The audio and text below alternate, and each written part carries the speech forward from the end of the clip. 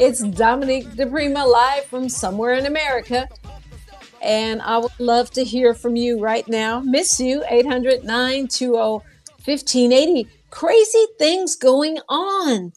But are you tracking this diplomat, this Manuel Rocha? He's a former ambassador to Bolivia who apparently was a spy for Cuba for decades. Sounds like 30, 40 years.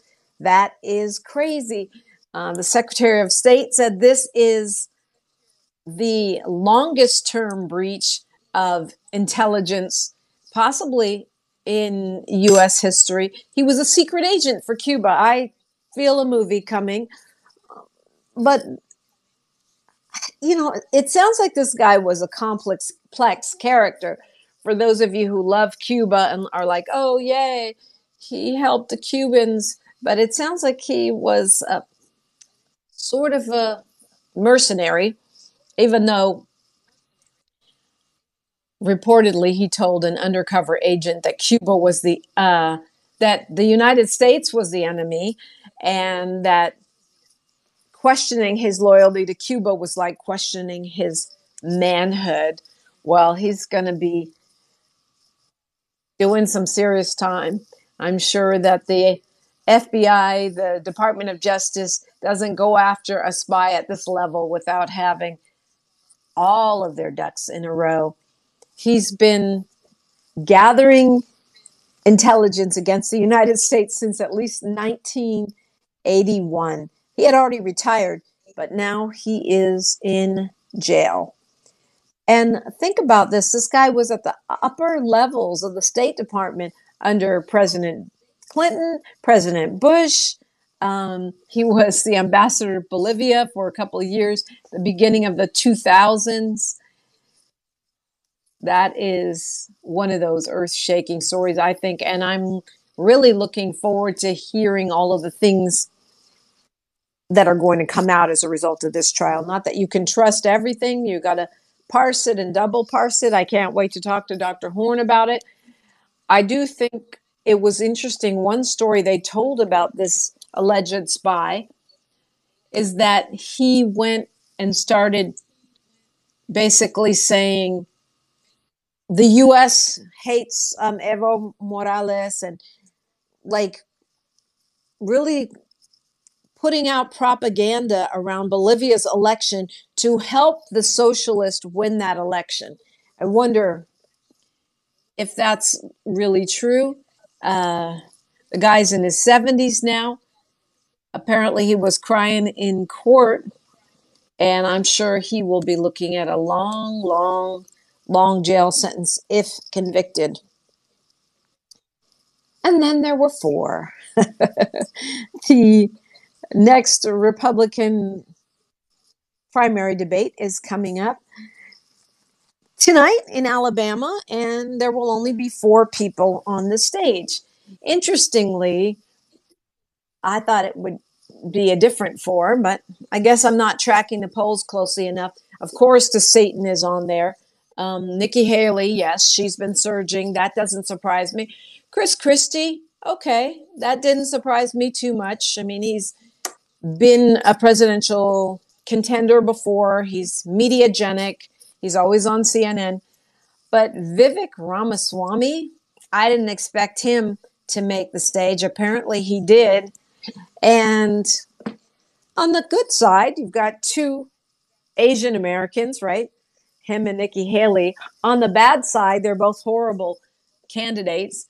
And Vivek especially, because he has made anti-blackness part of his brand. He's made anti-blackness a la Donald J. Trump, which you guys like to give Trump a pass for, at least some do. I don't know why. Maybe because he has supporters that look like you, a few of them, a handful, not as many as you think. But when Vivek does it, it's kind of like Santos trying to lie like Trump. You can't get away with it. Just because the Orange Menace can do it doesn't mean you can get away with it. So Vivek targeting Juneteenth, saying it's a useless holiday, making it clear that he is a supporter of many tropes, stereotypes, and the over-policing of Black folks. I just didn't think he was going to make it to that stage, but he will be there. And of course, he who shall not be named will not be. He's going to be off raising money because he needs it with all of his 91 charges pending, and also because he is the front runner by miles. He is just mopping up the floor with these other candidates. It is a real possibility that we could have another Trump term. And as one columnist in the Washington Post wrote, this really could mean I don't want to say return, because I don't know that we've ever seen a dictatorship on this level in the United States of America. We've had some corrupt lawmakers, i.e. the first Trump presidency, i.e. Richard Nixon, the Bush administration, actually both Bush administrations, but we've never seen an out and out dictator who's willing to be blatant about it and actually change the rules in a way that makes us more in alignment with a classic dictatorship. And that's looking more and more real because the Republican National Committee has stated that they will support he who shall not be named for president, even if he is convicted. They've said that he can be president from jail, and it's not likely that he'd be in jail anyway. If he's convicted of something, he's probably going to have an ankle bracelet in one of his mansions and be his undervalued, overvalued mansions and be running around ranting and raving and charging Secret Service like he did before when they had to protect him at Trump Tower. So any conviction is going to actually profit him, not just as a fundraising tool, but as a means of forcing his government protection to pay rent at his Trump properties where he'll be holed up with an ankle bracelet. The prospects are just chilling. I do think that he's smart to skip the debate. Why should he go? He doesn't need to go. He gets free TV wherever he goes. We cover everything he does. And the debates without him are not too well watched. Apparently, Arkansas Governor Asa Hutchinson is still in the race, but he won't be on the stage because he didn't meet the criteria. The criteria are pretty strict when it comes to what the RNC is requiring to get on the stage. Of course, Doug Burgum, who's the governor of North Dakota, stepped down yesterday, I think, or the day before. He's not going to be running for president anymore. Well, they say he suspended his campaign. I guess that's the right way to say it. This guy's rich. He's got deep pockets. He's like a Rick Caruso on the national stage. He's a tech guy with big dollars who'd already invested millions in his own campaign, but now stepped back and he blasted the RNC, saying that their rules for getting on the stage favor basically coastal elites. I mean, he didn't put it in those words, but that's pretty much what he was saying, that people from big cities, big media markets have an advantage. You have to have certain polling numbers. You have to have certain fundraising numbers, meaning you must have received money from a large number of individual distinct donors. So he couldn't just give himself a huge check and get on the debate stage. And you've got to have 6% polling in several different polls, something that most of these folks could not reach. Does that mean that the RNC is being an unfair gatekeeper that's preventing people from smaller markets or from less deep-pocketed backgrounds from getting in the mix? That may well be. I mean, I think even without the RNC, that's a reality of politics today, because to run nationally or even in a big state like Texas or California, you have to have a huge marketing budget. You've got to have a war chest that can penetrate a state that is as large as many countries. And that automatically removes many so-called grassroots candidates from contention. Is it fair? Well, campaign finance reform would help with that. and some kind of media campaign finance reform. I'm not sure how that would look, but certainly the super wealthy governor makes a point. The North Dakota governor makes a point that, to me, even though it's kind of crybaby wah wah coming from him because he has to drop out, it's actually an interesting conversation. How is the media and these national organizations, party organizations, how are they screening out people who should have a shot at being considered for national or statewide office? I'd love to hear from you. 800-920-1580. I'm Dominique DePrima, and you're listening to KBLA Talk 1580. She's reclaiming her time on KBLA Talk 1580. More First Things First with Dominique DePrima when we come forward. The conversation continues right now with Dominique DePrima on First Things First. It does continue right now. 800-920-1580, 800-920-1580. Due to unforeseen circumstances, it is you, me, and this microphone.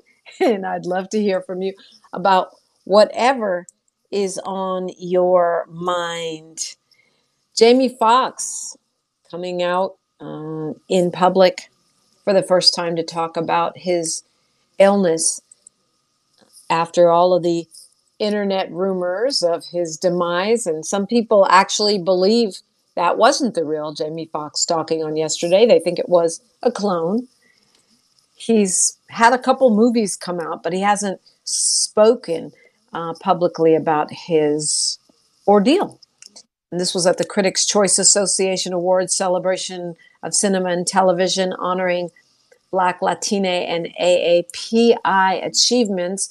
He was close to tears, and he accepted an award. It's called the Vanguard Award.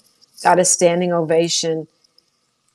And he said that he couldn't walk. He really couldn't walk just about 6 months ago. That is scary. His family was very tight-lipped about his condition, and he had to actually say, "I'm not a clone." I mean, I don't know if he had to say it, but he's a comic, so he couldn't resist saying that. I do not think he's a clone, just for the record. That sounds like a dumb thing to say. But I do think, we talked about this earlier in the week, celebrities have to protect their brands, right? His brand is, well, I mean, he's one of the most talented people in Hollywood. He's funny. He can sing. He can act. He's, Academy Award level actor. But vigor, right? Being fit and all that, and spry, that's his brand. And so, of course, his family is doing more than just being secretive. They're protecting the brand. That's why I was surprised that he spoke so plainly about it. He said that he has a new respect for life. And that's something that you hear all the time from people who have had near-death experiences or who have had really serious illnesses. And you can see it in his posts. You can feel it just in his vibe. I always prayed to have that level of respect and appreciation for every breath, every day, every bit of grace that our bodies give us when we punish them with fast food, stress, lack of sleep, and all the other things that we do. To be thankful, because it's not promise. He says he has a new respect for his art. He's watching movie after movie after movie and listening to songs while he was recovering.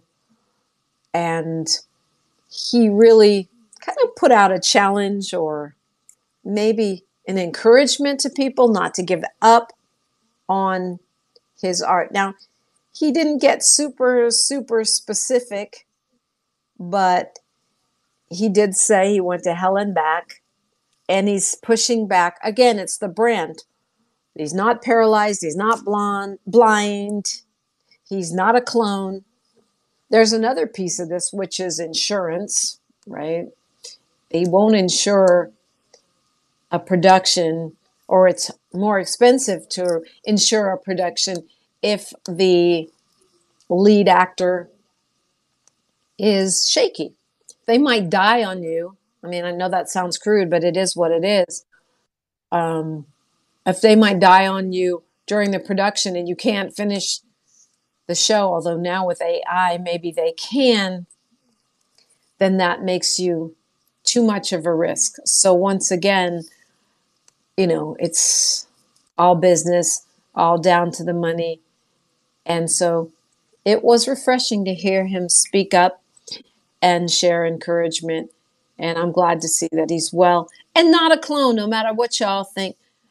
Y'all play too much on social media. I'm starting to think maybe I'm too much of a snowflake for social media, especially X. Man, it's always been kind of rough on X, but I think it's gotten much more so. The fight over funding is getting more and more heated. We are still looking at our own possible government shutdown in January and February. The White House says they're getting short on funds to cover the costs of the war in Ukraine.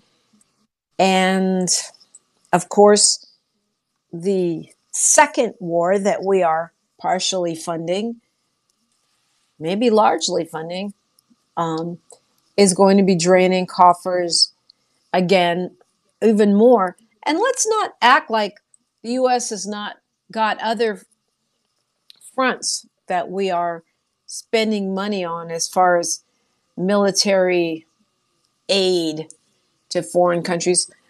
I'm not against aid for foreign countries, i.e., you're helping them build their green infrastructure. This is something that is being talked about at the COP summit. What is the rich nations' responsibility for helping less wealthy nations get up to speed on green infrastructure, specifically in Africa and other so-called low-income countries? And I say so-called because many times we've taken the resources out of those countries in the form of oil, minerals, whatever it might be. Then we underpay for those resources. We manipulate the governance of those countries and then complain that they're poor and under-resourced. So when it comes to preparing these other nations, these less wealthy nations, for the climate crisis, what is the wealthy nation's responsibility? That's in the spotlight this week. And the U.S. has given a paltry $17 million pledge to this fund to help countries deal with the impacts of the climate crisis. That's probably less than the U.S. military spends on toothpicks. It is a tiny amount of money. It's not even a Hollywood film budget. That's what you're willing to give when our carbon footprint as the United States of America that's driving this crisis, that's forcing this emergency on these less fortunate nations, because we all share the same globe. We all share the same ozone, the same atmosphere, the same air, the same oceans.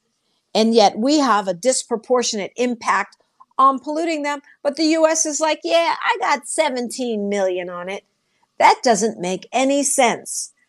That's like you went to dinner with your girlfriends or your guy friends and you're splitting the check, and the one that ate the most is paying the least when the check comes. That's exactly what it's like. KBLA is making it plain for you every day, and I'd love to hear your thoughts on this. Saving the planet, to me, trumps everything. Because if we don't have a habitable environment, we do not have any chance of fixing any of these other problems, because it is an existential crisis. Yeah, we got 17 million on it. We must do better. How does that track with the Biden administration's green imagery? Certainly with the infrastructure plan, they're making big moves here in the United States, but we got to do better about cleaning up the messes we make or paying our fair share of the bill at that restaurant when the restaurant is serving up the future of our planet. 800-920-1580. It's time for news, traffic, and sports, and then more conversation only right here. From our heart to your heart. Happy holidays to you and the ones you love from KBLA Talk 1580. Heard any other talk radio lately that sounds anything like this? We didn't think so. You're listening to Unapologetically Progressive KBLA Talk 1580. Being joined in the clutch this morning by my colleague, Avi Bernard. He hosts in real time, 4 to 6 p.m. on Fridays. You may remember him, those of you who listen to the front page. He was one of the associate producers on that show, hosted for me many, many a day. And he is also the producer of Arriva Martin in real time, an actor, and so much more. Avi Bernard, welcome. Thanks, Dominique, and I really appreciate that intro. That's a nice way to wake up today. Well, thanks for waking up. I know sleep is precious for you because you have a little one. So thanks for giving up some of it for the cause of KBLA this morning. Always happy to do it for you, Dominique. Thank you. So, hey, Avi, you're a member of SAG AFTRA. Did you vote? I am. I'm going to vote today. It's been hard to go through that contract. I think I'm going to go ahead and vote to approve, though. I think it's just so many members who I respect have suggested voting to approve, including the SAG-AFTRA president, Fran Drescher. So I think I'm going to go ahead and vote to approve today. It's it was really difficult to get through that strike. I was on the picket line striking and or marching rather, and I just think it's time for this to end. I think that the representative negotiating committee did a great job of getting the best terms that we can get, and putting protections in there for AI and increases in wages and things like that. So I think I'm going to go ahead and vote to approve today. Yeah, I haven't voted yet either. We have until 5 o'clock today. That's the deadline. That's right. And you're right. The work has been a lot, and we've seen some real improvement, especially the raises, right? And it's outside the pattern of the raises that they usually do. They usually only give you whatever the other unions got. They went outside that so-called industry rule. But other people that I greatly respect have raised some pretty serious concerns. One of them, Kendrick Sampson, from How to Get Away with Murder and Insecure, who's also an activist, a progressive who's out there on the front lines with Black Lives Matter and other causes. And Justine Bateman, they're saying the AI protections are not enough. That if you, say, for example, signed a contract to allow a certain amount of your name, likeness, voice to be used on a project, and then we went on strike, for example, that studio could go ahead and complete the project while you're on the picket line. They're saying that takes away our leverage for next time. Yeah, I mean that's probably a valid point. You know, it's hard to get everything exactly right all of the time. Yeah. I don't know exactly if they're right or if people who disagree with them are right. I just know that it's hard to get everything exactly right all of the time, especially in intense negotiations like this. And I think on the heels of the writer's strike ending, I think we probably got the best possible terms we could get, and we could go back on strike. We could vote to not approve this contract and go back on strike.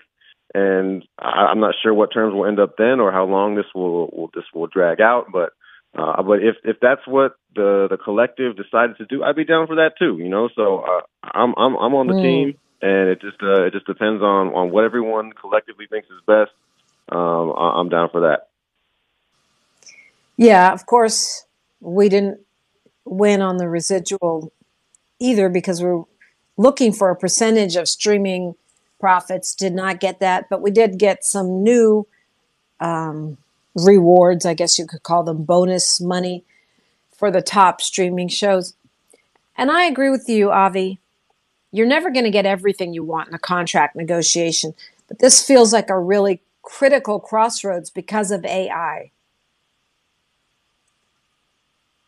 Yeah, it is a critical crossroads, and AI is a very scary thing, not just for actors, but for so many industries. And so, me not being an AI expert myself, I mean, it's hard to know, is this enough? Is this not enough?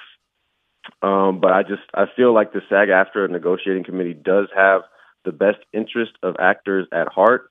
And I don't think they would have caved if they didn't feel like it was enough. And maybe they're wrong. Maybe it's not enough. And maybe Kendrick Sampson and others are correct. But it's hard to know. And so, I'm going to try to go through the contract some today before I vote. I know it's last minute, but, it's that's kind of how we actors do, as you know. But I'm gonna just trust my instinct on this one, and hopefully it'll turn out well. But if we were getting widespread advice that to not approve, then I would go ahead and not approve. It's one of those things where you kind of have to just go with your instinct and trust the people who say it's going to be all right. Yeah, it's funny you say that because, I think it is going to pass. That's my feeling, even though only 85% of the board voted to pass it. I do think it's not widespread enough, the criticism. I just hope we don't regret it. Yeah, I'm with you. I hope we don't regret it too. And in the situation where we do have to go on strike in the middle of a production, and they are able to complete a project because they do have the authorization to use some AI, then obviously that wouldn't be favorable. But if that's the only thing that they can do, then that, I guess, that's not the worst situation. If that's all that they're able to do with the use of AI, if they're not able to just use our image and likeness without our permission, if they're not able to use the image of extras in perpetuity without any pay, then I think there are some solid protections in place, even if they're not perfect. Yeah. No, it's definitely an improvement. That was just one example, but imagine them using AI to promote projects while we're on strike.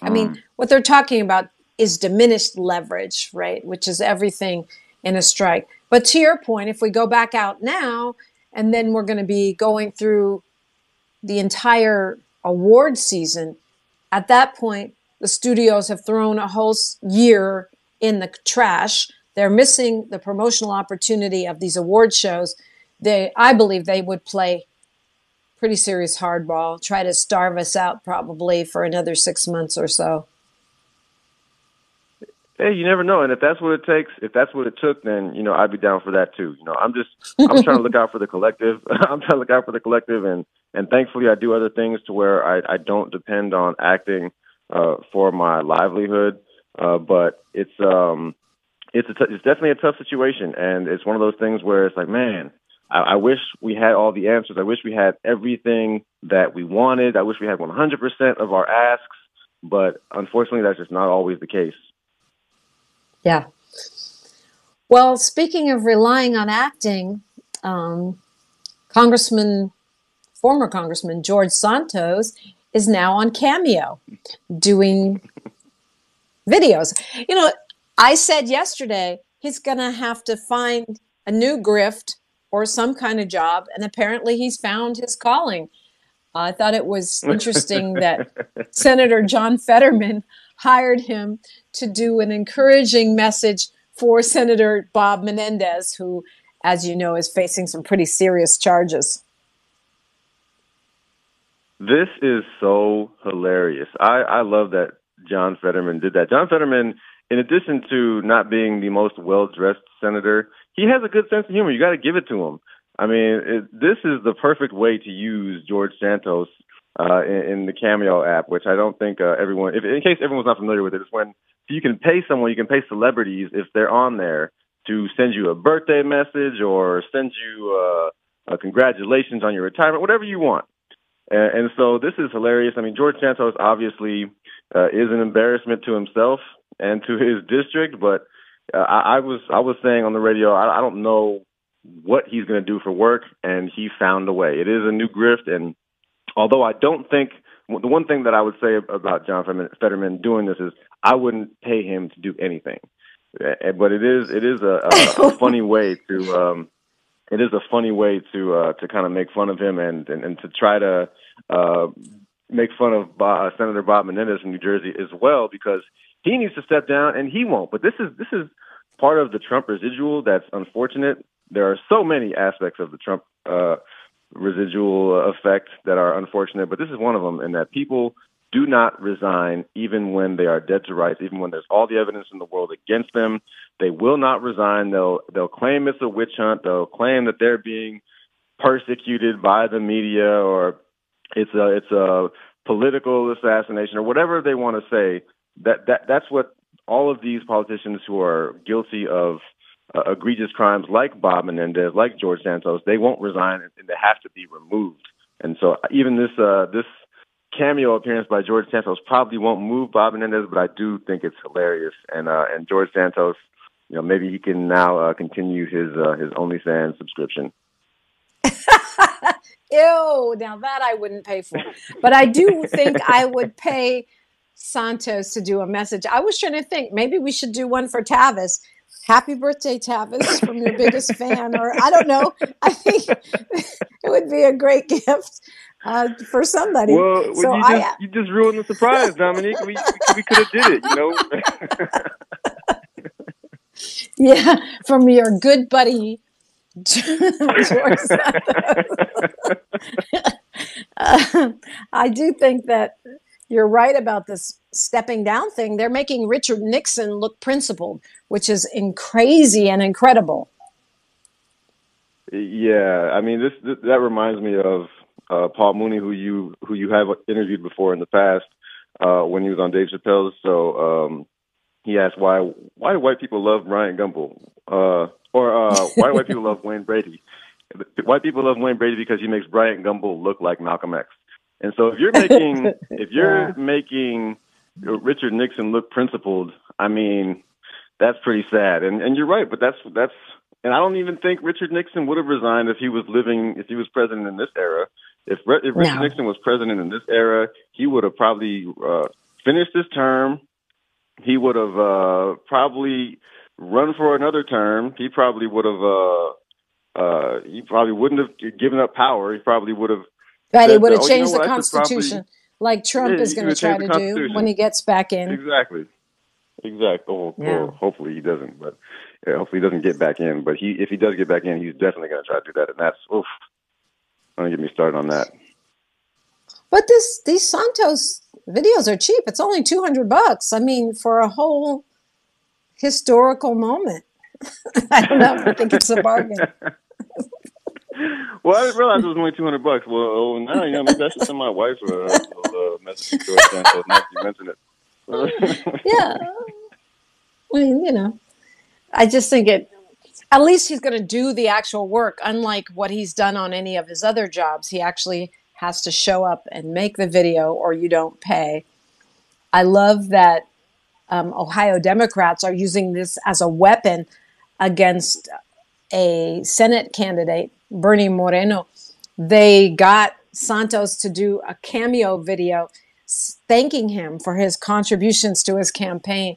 Thank you for when I ran for Congress for maxing out my campaign. It says, unfortunately, it's ended, it's over, but I want to say thank you very much for that donation and for all the support. And I hope in the future I can come back and be part of the game again. Imagine that as a campaign weapon, which is what they've done. The Democrats in Ohio using a cameo by Santos to try to take down a Republican candidate.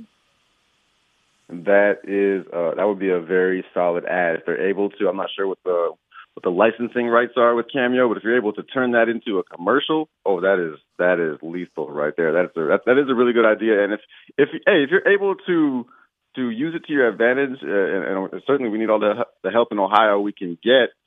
Especially with Senator Sherrod Brown being up for re-election, this coming cycle.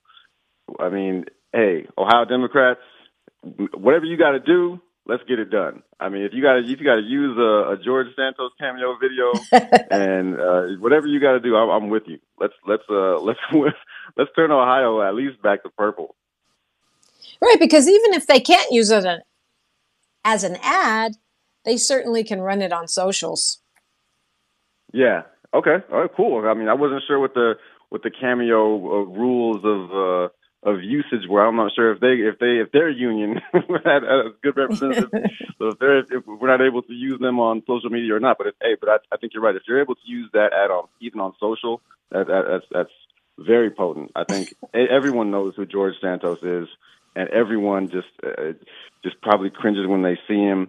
And I think in a use like that would be not only a good solid ad, but it would make people laugh and it's memorable. And so I think Republicans are really going to suffer for having not only elected George Santos, but having allowed him to serve in the House of Representatives for so long before they finally removed him. They should have removed him a long time ago.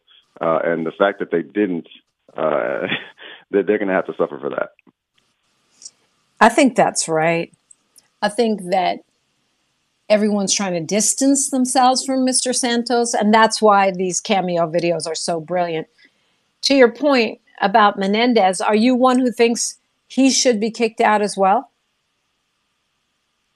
I think if there's evidence, and so with George Santos, he was kicked out after this most recent vote, but he wasn't removed after the first vote because the House Ethics Committee hadn't completed their investigation and he hadn't been found guilty of a crime in a court of law. So although we had a pretty good idea that he was a horrible person and that he had committed crimes, the House Ethics Committee hadn't completed their thing. And so I think if the Senate Ethics Committee, if there's whatever body they have to investigate this kind of thing in the Senate, whatever committee they have to investigate this kind of thing in the Senate, once they complete an investigation and or once Senator Menendez is found guilty of something in court, then absolutely he should be removed.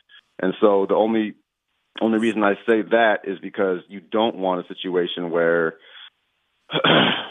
someone can be removed just because they're accused of something. And so although it looks horrible for him and he's almost certainly guilty, I think that there should be some investigation completed and then get his ass out of there. Avi Bernard joining me. You can, of course, hear him 4 to 6 p.m. in real time on Fridays, continuing the conversation when we come forward on KBLA Talk 1580. More of First Things First with Dominique DePrima when we come forward. This is KBLA Talk 1580, where hate loses and love wins. And we're talking with Avi Bernard, my colleague here at KBLA. You could hear him in real time Fridays from 4 to 6 p.m. It's crazy because it doesn't seem like election season, but it is election season. It is all the way upon us. And since we've moved our primaries in California up to March, that means once we get out of the holidays, finish celebrating New Year's, we'll be getting hit with our ballots. They're coming in February, the vote by mail ballots. Are you tracking anything in particular in these California elections?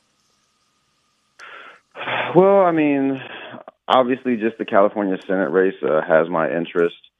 Representative Barbara Lee is going to be in a tough race with Adam Schiff and Katie Porter. And, we've had Rep. Lee on our show a couple times, and it's going to be interesting to see what happens with that race. I think we're lucky as Californians that we have a lot of good prospects.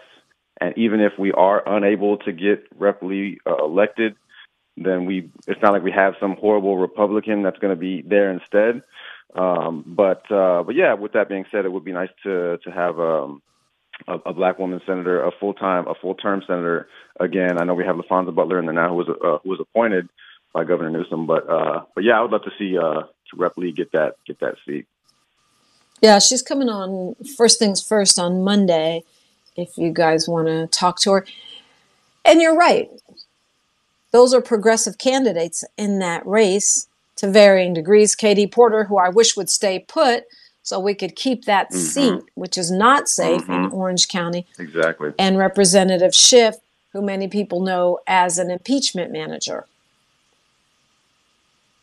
Yeah, and Adam Schiff has been. I agree with you 100% on Katie Porter. She should stay there. That's a tough seat that she won. I applaud her for doing that. She's done a great job in that seat, and we need that seat.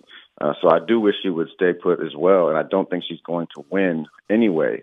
But Adam Schiff, I do like Adam Schiff a lot. He's been principled as a Democrat, and he did a great job on the impeachment committee, on the January 6th committee, and so.